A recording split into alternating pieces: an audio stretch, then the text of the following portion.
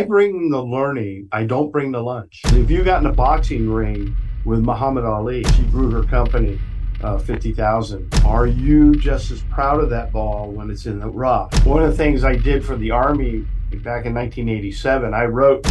On today's episode of The Engaging Marketeer, I am speaking to an extraordinary man, Marshall Townsend II, who teaches business leadership and coaching for teams and companies as a result of originally teaching tank warfare tactics to the US military.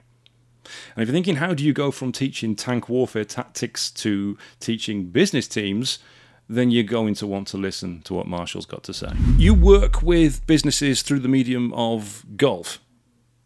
Well, that's one of the things I do.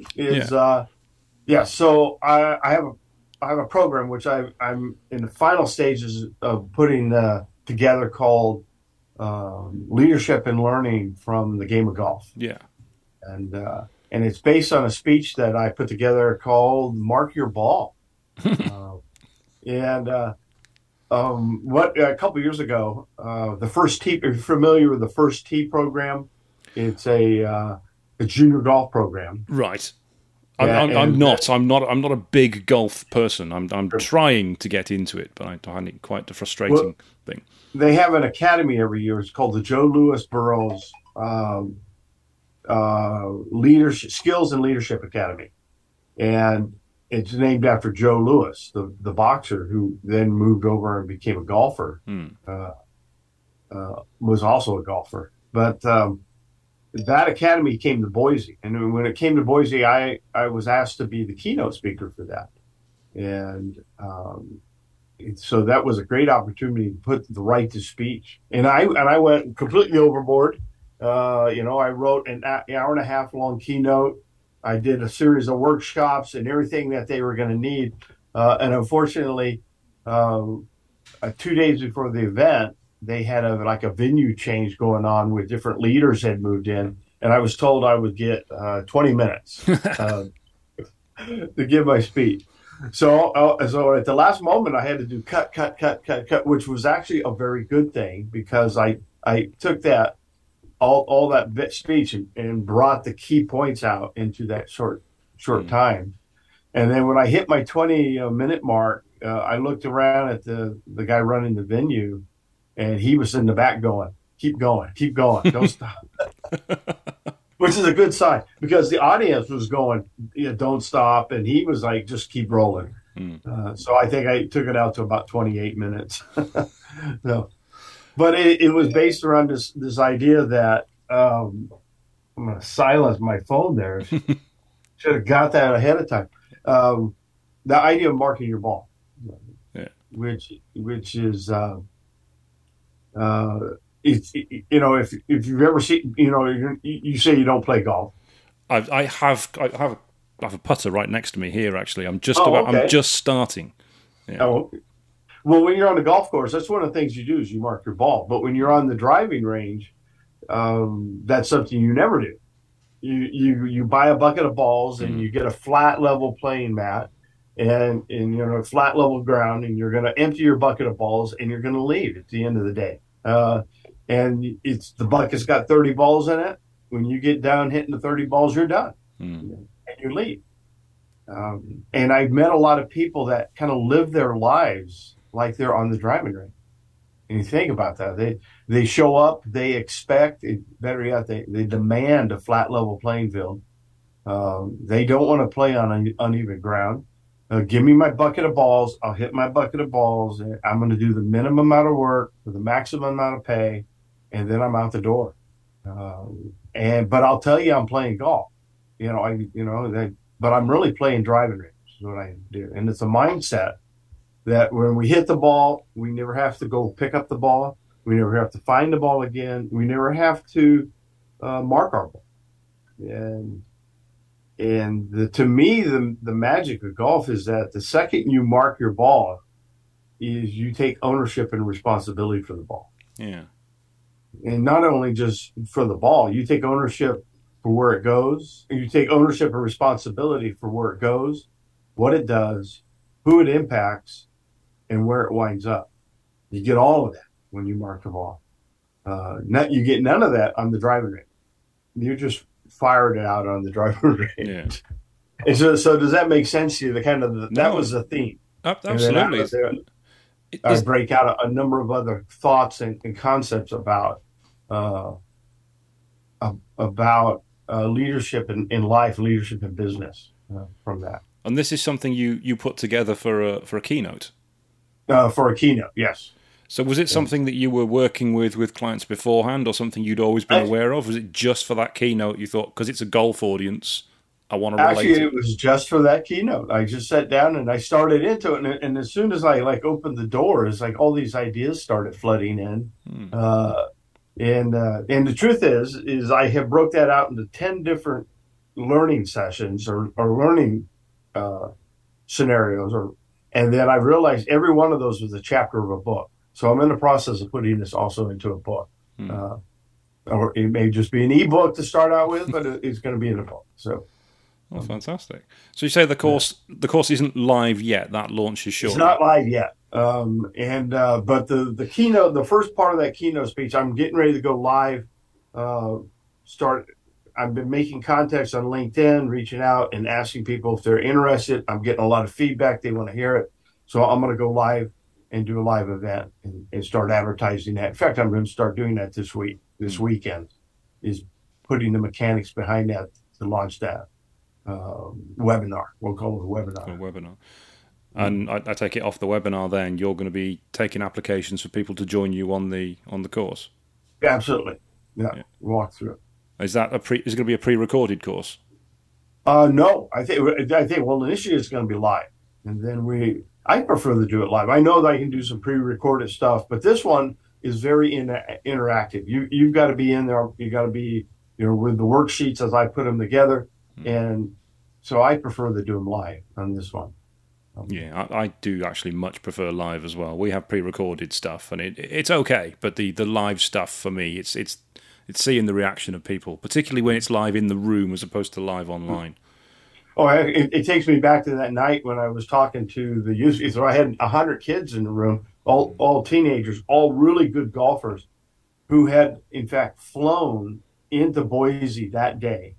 They came in, and it was in the evening. They just ate dinner. Even it was up in what's called the Stooky Skybox of the Boise State football stadium. And if you're familiar with Boise, you're probably not, but we have a blue football field. Right. Yeah. So up in the stadium above the blue football field. So these kids are worn out. They've been flying all day, and they were all engaged. And everybody, including their coaches, were engaged. And that magic. In fact, that's one of the topics I talk about is the magic of being live. It goes back to the difference between driving range and the golf course. Is when you're on the driving range, you're never going to play that ball. So there's a difference. I do talk about practice, using driving range for practice, but there's a lot of people that play driving range only, and they're never live. It's always a practice shot. They never have to really play that ball, which is a big difference. That once you get out on the course, you're live, and it changes everything when you're live. Yeah, you can't really recreate that pressure on the driving range, can you? It's a similar thing in our sport, in football, what you would call soccer. We've got this thing of a penalty shootout, which I think you have in ice hockey as well. Okay. If it's level, they have a penalty shootout. And you can practice taking penalties, but you can never practice that pressure of walking from the halfway line all the way up to the goal, putting the ball on the spot and taking the penalty when it actually matters. It's just something you cannot practice, that pressure. Yeah, imagine doing that, and there's no fans. Okay, you can do it. You can mentally try to do that, but there are no fans in the stadium. There's no other team. The pressure's not on you because you're not live. And yes, you can do this, and that's why I talk about when in the practice model is learning how to think about recreating those events on the driving range, but you're still not live. So this course that you've put together then, is this predominantly, I presume, is aimed at golfers? Well, oddly enough, is I actually took this speech and then presented it to 400 leaders at an Air Force, an active duty Air Force base out in Wyoming. They flew me out there. I was the keynote for that, and I got my 90 minutes. Eventually. Yes. But I was on stage and I presented it to those leaders, and I got a lot of great feedback. I mean, they really loved it. They were all in for it. And although it was a golf theme, they immediately absorbed the connection between leadership and what the lessons being learned. And unfortunately, that was at the end of February 2 years ago. And as I got on the plane and flew back, it was like I got off the plane and COVID shut everything down. They were boarding at the airport when I got off the airplane. And so all the keynotes that were set up after that were all canceled. So it's like, okay, it's time to get this back out there and start talking about it. Yeah. So how did your business react to that? Because your business pretty much is speaking to people, isn't it? Yes, it is. So how did it affect? How did COVID actually affect that? And what did you do? It shut down all my live events. I immediately pivoted over to because I was already using Zoom. Oddly, I was one of the people that had been using Zoom, so I ended up teaching a lot of classes online on how to use Zoom. But the numbers of people in the room type things went obviously way down. The ability to fill I've come a long way since then in terms of marketing myself, like on LinkedIn and other platforms. But at that time, so my volume of people in the room dropped. Hmm. So you mentioned you're doing loads of keynote talks. As somebody myself, I try to do lots of speaking wherever I can. How are you getting invited to do these kind of talks? What sort of background do you have that means people are coming to you and saying, come and do a talk at an Air Force base? Well, that one came through the John Maxwell team. We had met at a John Maxwell event in early February that same year. So he was in the Air Force, and he was in charge of this type of thing, venues for that Air Force base, was bringing in keynotes, speakers. So it was a perfect matchup. And so he booked me right away, and then I flew out at the end of the month. So that one was through the John Maxwell team. The other ones have been through BNI, where I go in and I talk at corporates who are having, if that's not a lunch and learn type event, where they're bringing in guest speakers or once a quarter or once a month, those type of venues to come into. Okay. Yeah. And I do lunch and learns, but I got to make sure everybody understands this is I bring the learning. I don't bring the lunch. Okay. Sure. I make sure everybody write that down. I don't bring lunch. So you're not bringing some sandwiches and some crisps? No, I'm not showing up with pizzas and, hey, Marshall's here with food. No, I'm bringing the learning. You bring the lunch. Yeah, we provide the lunch. So obviously this golf thing came about as a result of doing the keynote, but you've been working with business leaders before that. What sort of stuff were you doing before the golf idea came around? Well, that's in the golf idea. We'll step aside here. Back in 2000, I invented a golf swing trainer called the Golfer's Footprint, and it's a patented swing trainer, and it was put into the market. So in the early 2000s, I was out at the PGA show. I was doing charity events. I was doing a program called Teens on the Greens. I worked with some of the first tee program way back at that time. And so I was already familiar with a lot of the people in the golf industry side. And I had done events down in California, Arizona, all across the country. But I was not speaking. I was there as a sponsor type thing for those events. Yeah. But my full-time job throughout this, that was my hobby job, was I had 20 years active duty military. And in 1999, I retired from the Army, United States Army, after 20 years, and was asked to come back and be a coach, teach, and mentor for the Army National Guard. So as a civilian role, I went back in and started coaching the senior leaders of the Army National Guard. And then from 1999 to 2015, that's what I did. Um, in fact, uh, I had put in my resignation. I had started in 1999. I invented the golfer's footprint in 2000. I saw that I had an opportunity to really want to do something there. So I dropped my papers to resign from that coaching job on 1 September 2001. And 9/11 happened right 10 days later. And I pulled my resignation papers back and I stayed coaching military leaders till 2015. So the golfer's footprint became a hobby that was kind of on the side. And how did the golfer's footprint take off? Well, it did well. In fact, it's been at the Masters, it's been at the Open, and the U.S. Open, Senior Open. Sandy Lyle, Master and Open winner, used it on the Golf Channel to teach lessons one night. I got a call from the Golf Channel saying, "Hey, you should probably tune in to watch this show."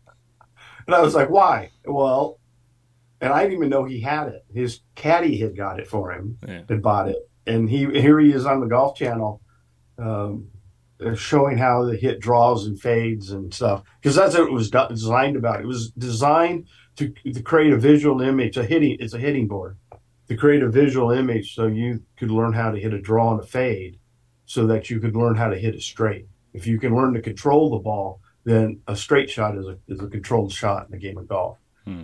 Because you're playing a round ball and a crooked stick. Yeah, you got to control it. Straight just doesn't happen. You got to make that happen. Yeah.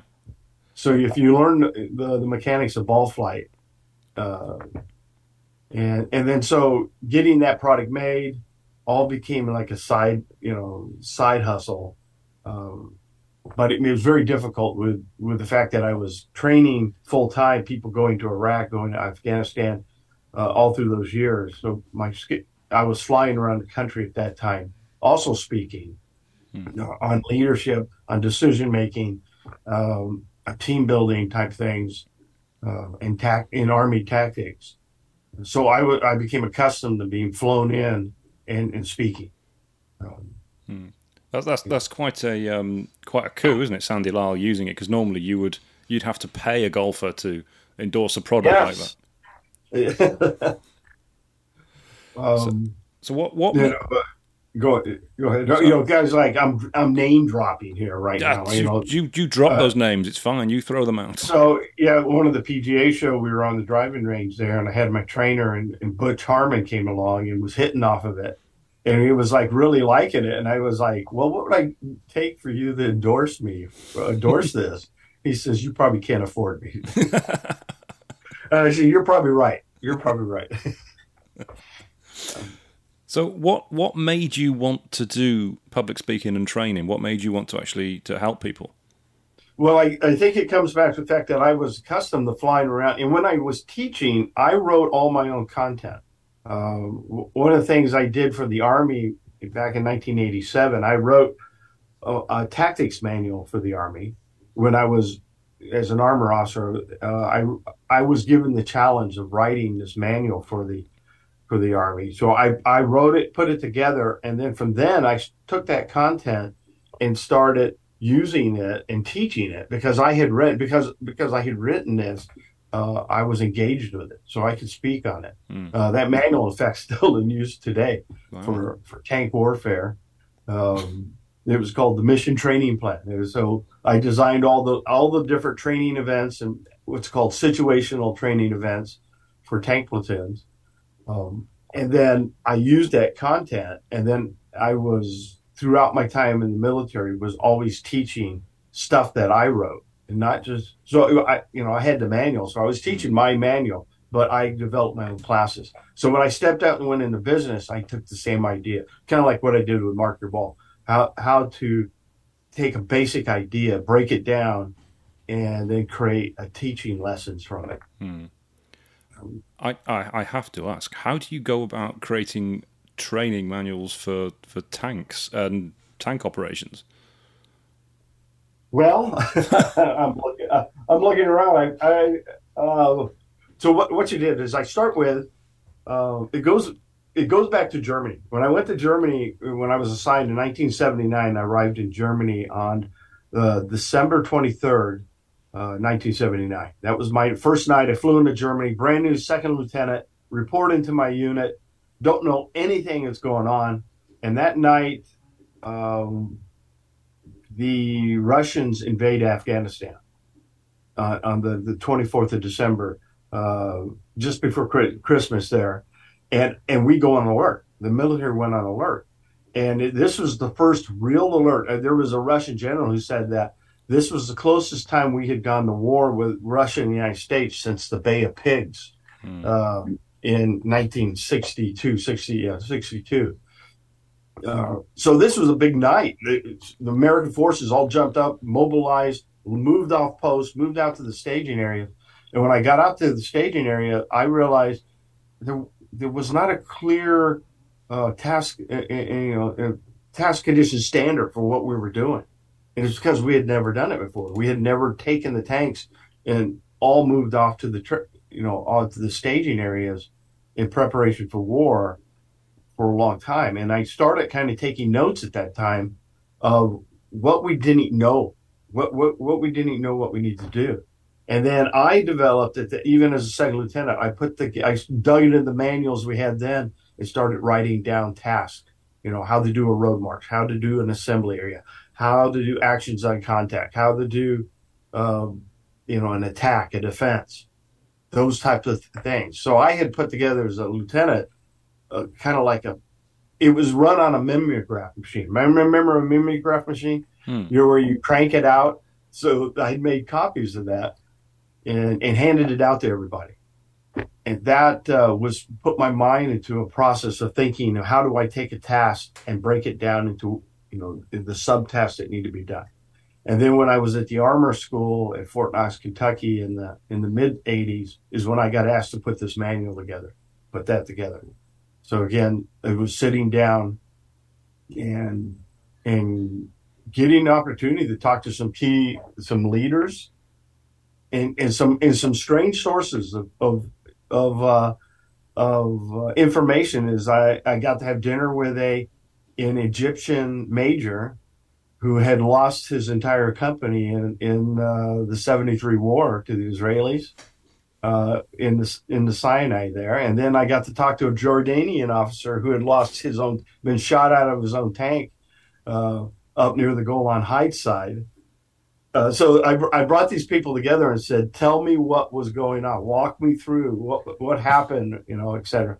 And then started taking lessons learned from those things and incorporating it into the doctrine. So then I wrote that book. So wow. and then from there, so that just became a lifelong journey, is that I would take things and break it down. It's like, so example, the driving range. The other thing about the game of golf is, okay, why do you mark your ball? Why do you mark your ball? And so when you're playing in a foursome and you all four hit into the fairway, and you've marked your ball, you could tell which one's the best ball, which one, so you don't end up playing each other's ball. Make sense? Yeah. And then I know that my ball is going to be the best ball. My ball is going to be 10 yards further than anybody else's. So I don't want anybody to accidentally play my ball. So in fact, when I get up there, I'm really excited. When I see my ball is the best ball in a group of four, I'm getting real excited about that. And I want to be seen playing that ball. I want everybody to see that that's my ball. And that's why I mark it. But then when I was talking about this with the kids, I asked them, it's very exciting when the ball is on the fairway and it's your ball and it's marked and it looks great and you're looking great. But what if that ball's in the hazard? What if that ball's in the rough? What if that ball went in the water and it's got your mark on it? Are you just as proud of that ball when it's in the rough, when it's in the fairway? See, it's easy to be proud of a ball when it's in the fairway. It's very hard to be proud of that ball or that shot when it's in the rough. In fact, many people want to hide. They don't want to be seen. And they start asking themselves, well, maybe I shouldn't mark my ball until after I get a good shot. You know, Mm. I'll only claim my ball if it's a good shot. And that's not how it is. That's not how life is. You don't get to mark the ball after you hit it. You hit it, you mark it before, and then you play it where it lies. Um, and that mentality of being stuck in the rough uh, and going, that's that old Three Stooges bit where the ball they can't find their ball, but they got one in their pocket that they drop in Yeah. the fairway uh, down their pant leg. Wherever the skit was, it comes out their pant leg, and oh, there it is, right there in the fairway. It doesn't work. So you got to be willing. Once you mark the ball, be willing to take the good and the bad with it. So, I seem to remember Sean Connery doing that in Goldfinger as well. oh, probably so. I think When he was so. playing golf with Goldfinger. Yeah. But he deliberately did it with a different ball so that he could give Yes. Goldfinger his ball so that when Bond lost, he could show Goldfinger, actually, you played the wrong ball. Therefore, you forfeited the match. That's right. That's right. I remember now. Yeah, because Goldfinger did mark his ball, but Bond switched it. He didn't check it. So when you were back in the army and you were training, and it was in September, and you had obviously handed in your notice and then retracted it, what were you teaching soldiers on back then? That was so. I was. I'm trying not to go way down the rabbit hole on this, but one of the things I got to do is I got to go to the National Training Center when I was in active duty. I was out at the National Training Center, and I was one of the trainers. It's out in Barstow, California. It's out in the Mojave Deserts. It's probably the most harsh training environment in the world, but it's probably one of the best. It's clearly the best training there. So being brought in as one of the trainers there was a real feather in my cap to be able to do that. Uh, but I was there on stage speaking, and I was talking about leadership, and I was talking about how you structure training. And the adjutant general from the state of Idaho, who's a two-star general, was sitting in the back of the room, heard me speaking on this how you develop training, how you set the conditions for learning in the training. And he came right up on stage and asked me if I would consider being reassigned to Idaho to start training the National Guard. And I told him I'd be honored to do that. And the next morning I had orders going to Idaho.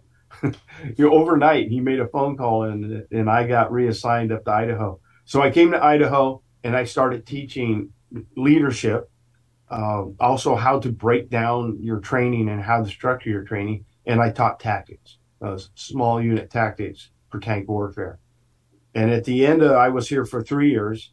And at the end of that time, I was getting ready to ship to Korea. And he came back around and said, would I consider retiring and staying? They don't want me to go. And he would create this job for me where I would stay and become, as a civilian, a coach, teach, mentor for them. So they basically created the job around me. And I retired from the military. It was 1999. Nothing was going to happen. I started this job. And then, like you say, on the side, I invented the golfer's footprint. We had that little thing just before 9/11. And then after 9/11, I was all in on training soldiers. So they started taking what I was doing, replicating it around the country. And I was flown around the country to train other units as they mobilized. So it was the focus of that was the leadership, first of all, but also how leaders break down the training and lead the training, organize their training, and create learning opportunities in the training. I imagine the fact that you have taught soldiers and you have taught tank warfare tactics, means that when you come to a business or a business is recommended to you and they learn what you've done, it gives you massive credibility with that business that you really know what you're talking about in terms of teaching leaders. Mm-hmm. Well, at least I hope so. I hope that they recognize the fact that after the 20 years of active duty and another 15, 16 as a trainer, that and as a coach during that time too. I was also the primary coach, ending up coaching all the senior leaders on, and I had a team of 50 guys working for me that provided coaching and training support to the entire West Coast of the United States. Um, that through that, I absorbed some of the principles that I could bring to them to in the terms of through coaching, how to improve their business, how to do engagement with their customers, with their employees, how to build teams, and and that's what I bring to the stage when I'm speaking. How do businesses react to that, or more likely their teams react to that when you come in? Because if this was in the UK, I imagine there'd be a lot of people. Somebody like you came in, they'd be scared. Quite frankly, they'd be worried about what you were going to do with them. But I know Oh well, America's got a different attitude, hasn't it? one of the key things I did is I think I had the luxury of taking my dirty boots off. When I retired in 1999, I took my boots off and I stepped out and became the civilian contractor. But I allowed my personality to come with that, but I left the uniform behind. So for 15 years, I kept the uniform off, and and using the coaching model by learning to ask questions, be able to do insights, and not telling people what to do, but learning from them what they want to do, and then learning how to coach them to achieve their goal. Uh, I stopped being I was not an authoritarian. If that's the best way to describe it. I didn't come in as a military guy, Mm. uh, but they saw and recognized the fact that I had the experience. So when I was asking the questions, they were willing to dive deep to answer for me. Maybe because of my prior position, um, but at the same time, they were willing to do the work to dive deep to be able to solve those questions I was asking.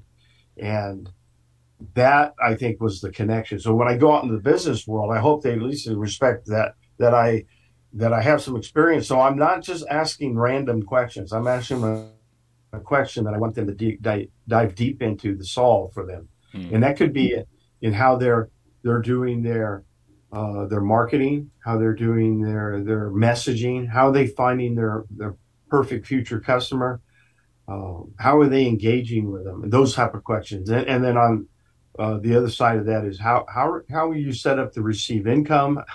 What's your pipeline to keep Mm. people in your pipeline, and how are you investing in your company, in your organization, uh, and your products, and then in your dreams? How are you investing in your dreams?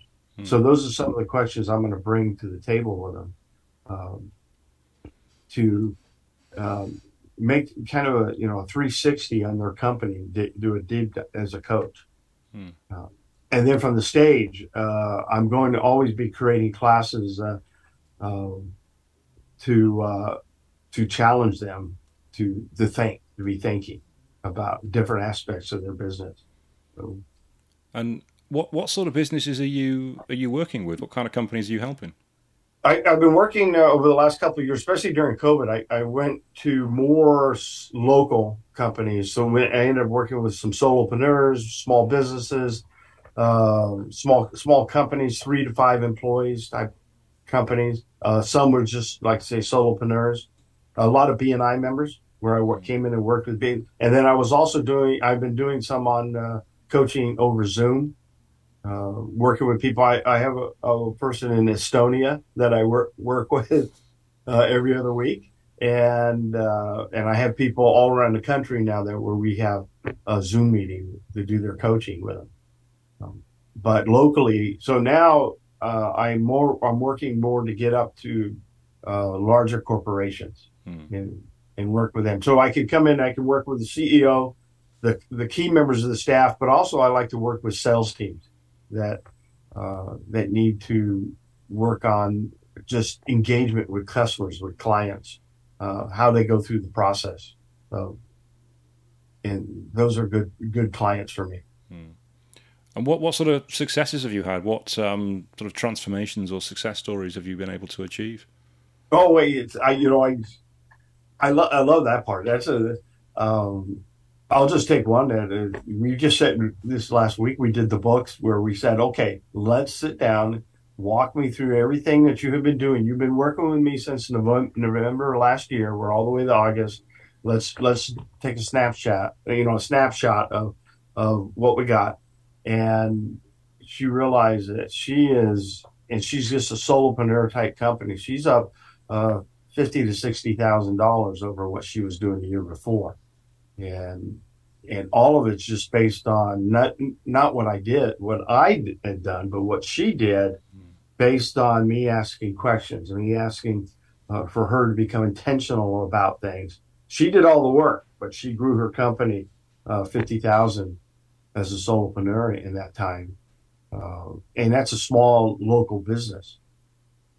So that's to me was a big success story when I see that and see the light come on when she starts adding her numbers up, and convincing her that she needs to add her numbers up, not every quarter but every month. Not every once in a while. You need to be doing this and paying attention to it, because this is how you test to see what's right and wrong, what's working, what's not working. Yeah. But anyway, the end result, that was a good one. That was a good feeling this week, and a win.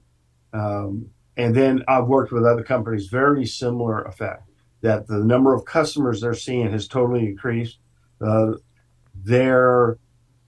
time that they feel, at the same time they've increased their customers' engagement, the time they are in the workplace, they're not working extra hours. They're working the same amount of hours they were before. They're just getting a lot more done.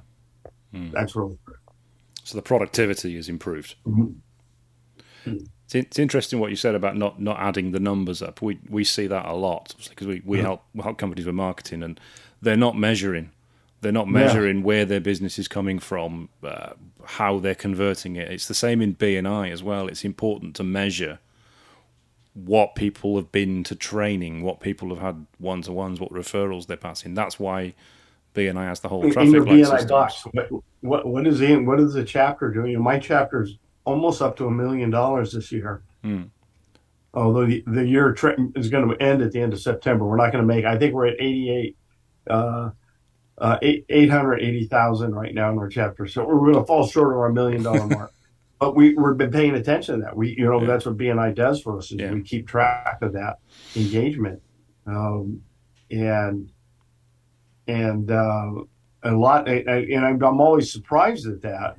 But I've also seen that in myself, is sit around and go, oh, what did I do last month? And we get overwhelmed and we forget. But that's, like you just said it, in marketing, you've got to know you've got to know what is bringing in success, and what isn't, is the most important thing as well. So you can stop wasting money on it.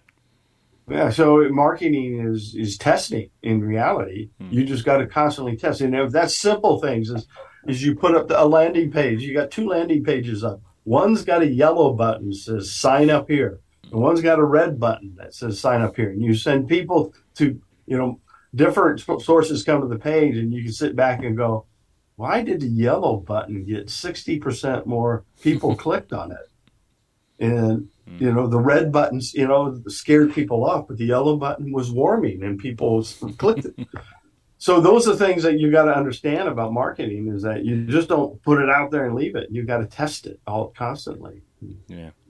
And this, I've learned it for people like you who've taught me these things. So. I'm continually speaking to potential clients. I spoke to one this week who, funnily enough, they're in golf. It's like, how many people are coming to your website? How many people are booking through the website? We don't know. We don't look. We have no idea. We haven't got tracking on the website. That's going to be difficult then. Because they just don't do it.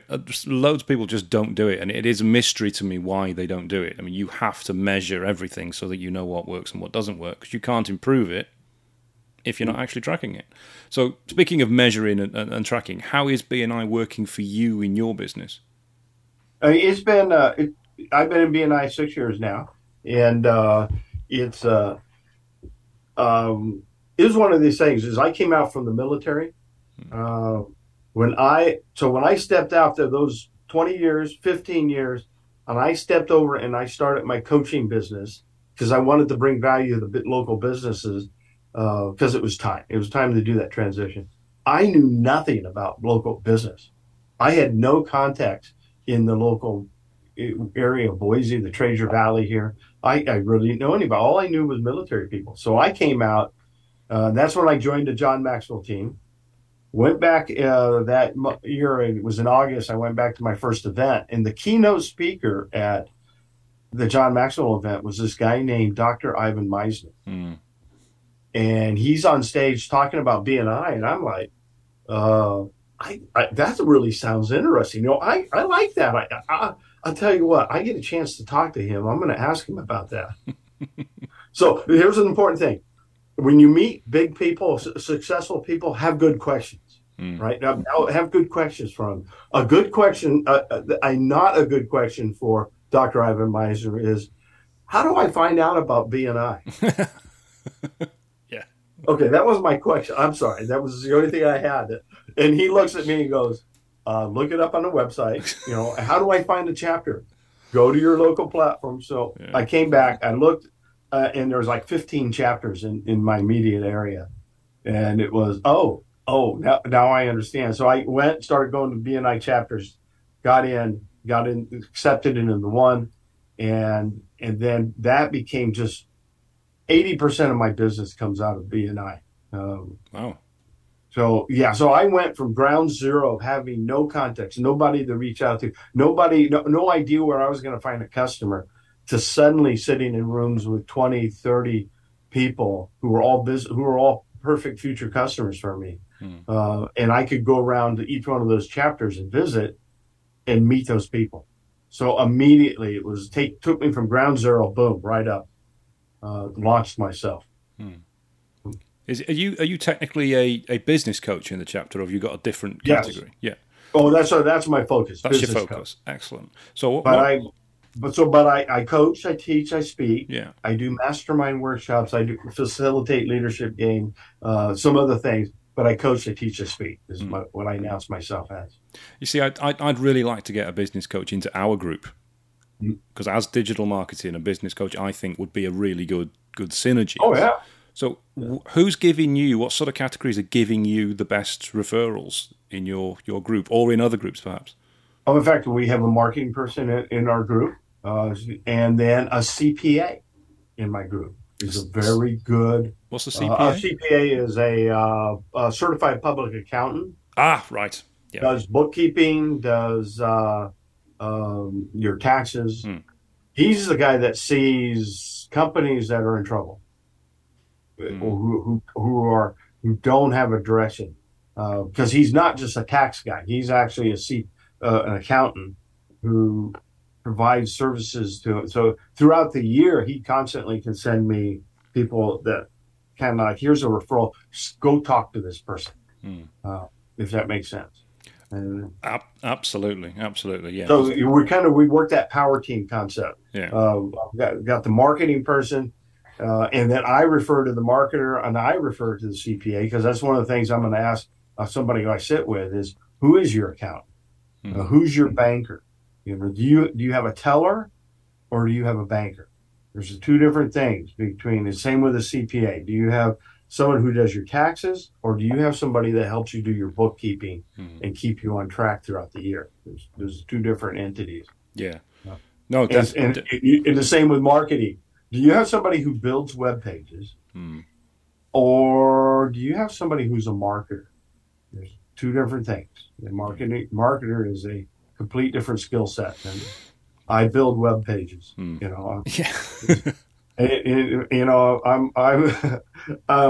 15-year-old kid builds web pages for people. So that's great, but they don't know marketing. Yeah, I usually ask people, how much business are you getting through your website, and the answer is usually nothing. I don't know. Nothing. No.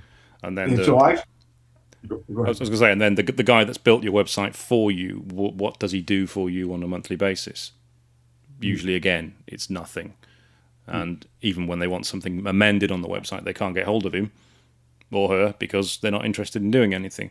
And that, to me, is just somebody's built a website. That's it. They've washed their hands of it. They've gone. They've left you on your own. You're not getting any business through it. Obviously, you're not. It's not being marketed.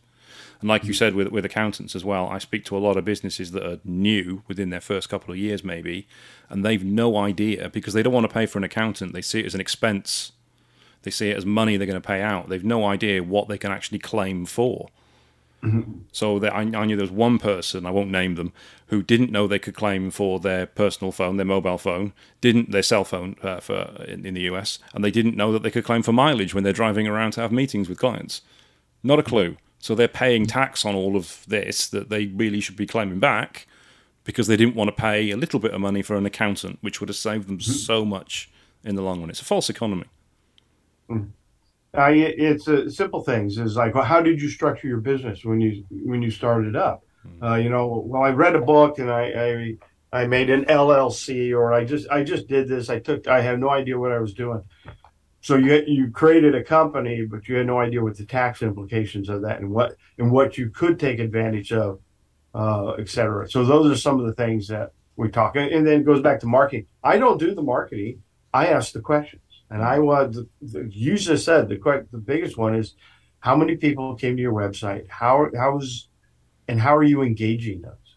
What is the process to engage with them and follow up with them? When you send out an email, how many people open the email? Do you have is there a tracker on that? And then how many move to the next level, so that you can see what was the open rate on that email, and then where on social media when you're posting, are you getting any context? Are you getting any, interaction other than family and friends? which I love it when my brother likes my post. It's like, hey, but I prefer to have 100 other people, a couple hundred other people besides my brother. At least he's helping. At least he's helping. He's helping. Yes, he's helping. Thank you. Yes, but they don't have those answers, and that's where it's like. And so I will ask those questions, and then we'll come to that point is that you don't have any tools to do this, and your provider is not providing you any tools. I have a referral for you. I have somebody who can help you move. If you want. This is entirely up to you. But there's an option that you should have somebody, and here's somebody by referral that can set this up for you. So you can get these numbers, because so we can test. We can test and see whether your marketing and your engagement is bringing in customers, bringing them in the door. I always like it when I speak to people like you who are doing things the right way. It's always good. It's good to know there's people out there doing this. That's brilliant. Well, one of the things for my classes back in my tactics day, it was nicknamed this. It was really just small unit tactics, actions on contact with tank warfare. The question was, how big is a BMP? A BMP is a Russian troop transport. Right? And the question was for the military was, when you mark it on the map, how do you mark it? And it normally is you get a spot report. We saw one here, and they put a little mark on the map, a little dot or a pin on the map, and say, that's where the enemy vehicle is. And I go, that's not where the enemy vehicle is. It says, if you got in a boxing ring with Muhammad Ali, where is Muhammad Ali? Is he where he's standing, or is he where his fists are? You want to know what his reach was. That was his number one killer. Is they didn't understand that he could hit you from 10 feet away because he would take one step and boom, nail you. And you're like, where'd that come from? So if you don't understand how the standoff of that weapon, that weapon system can shoot 5 kilometers and create a bubble around it. So when you mark it on the map, you would put a pin there and draw a 5-kilometer circle around it and say, that's where that vehicle is at. Now, how many friendly vehicles are inside the circle? All right. That was the approach. It's the same way with business. Is okay, your message, how big is your message? What is the reach of your message? How far is it? And who's inside the bubble in your message? And who are you who can you reach? And and you kind of think about that. When I put that message out, it's just not a dot on the map. It's not today's post. It's what is the reach you're getting with that, because that's going to be able your ability to shape the. I'm going military. Your ability to shape the battlefield is going to be based on the ability to shape the business world you're in is based on that reach that you have. So you want to keep expanding that reach all the time. Does that make any sense?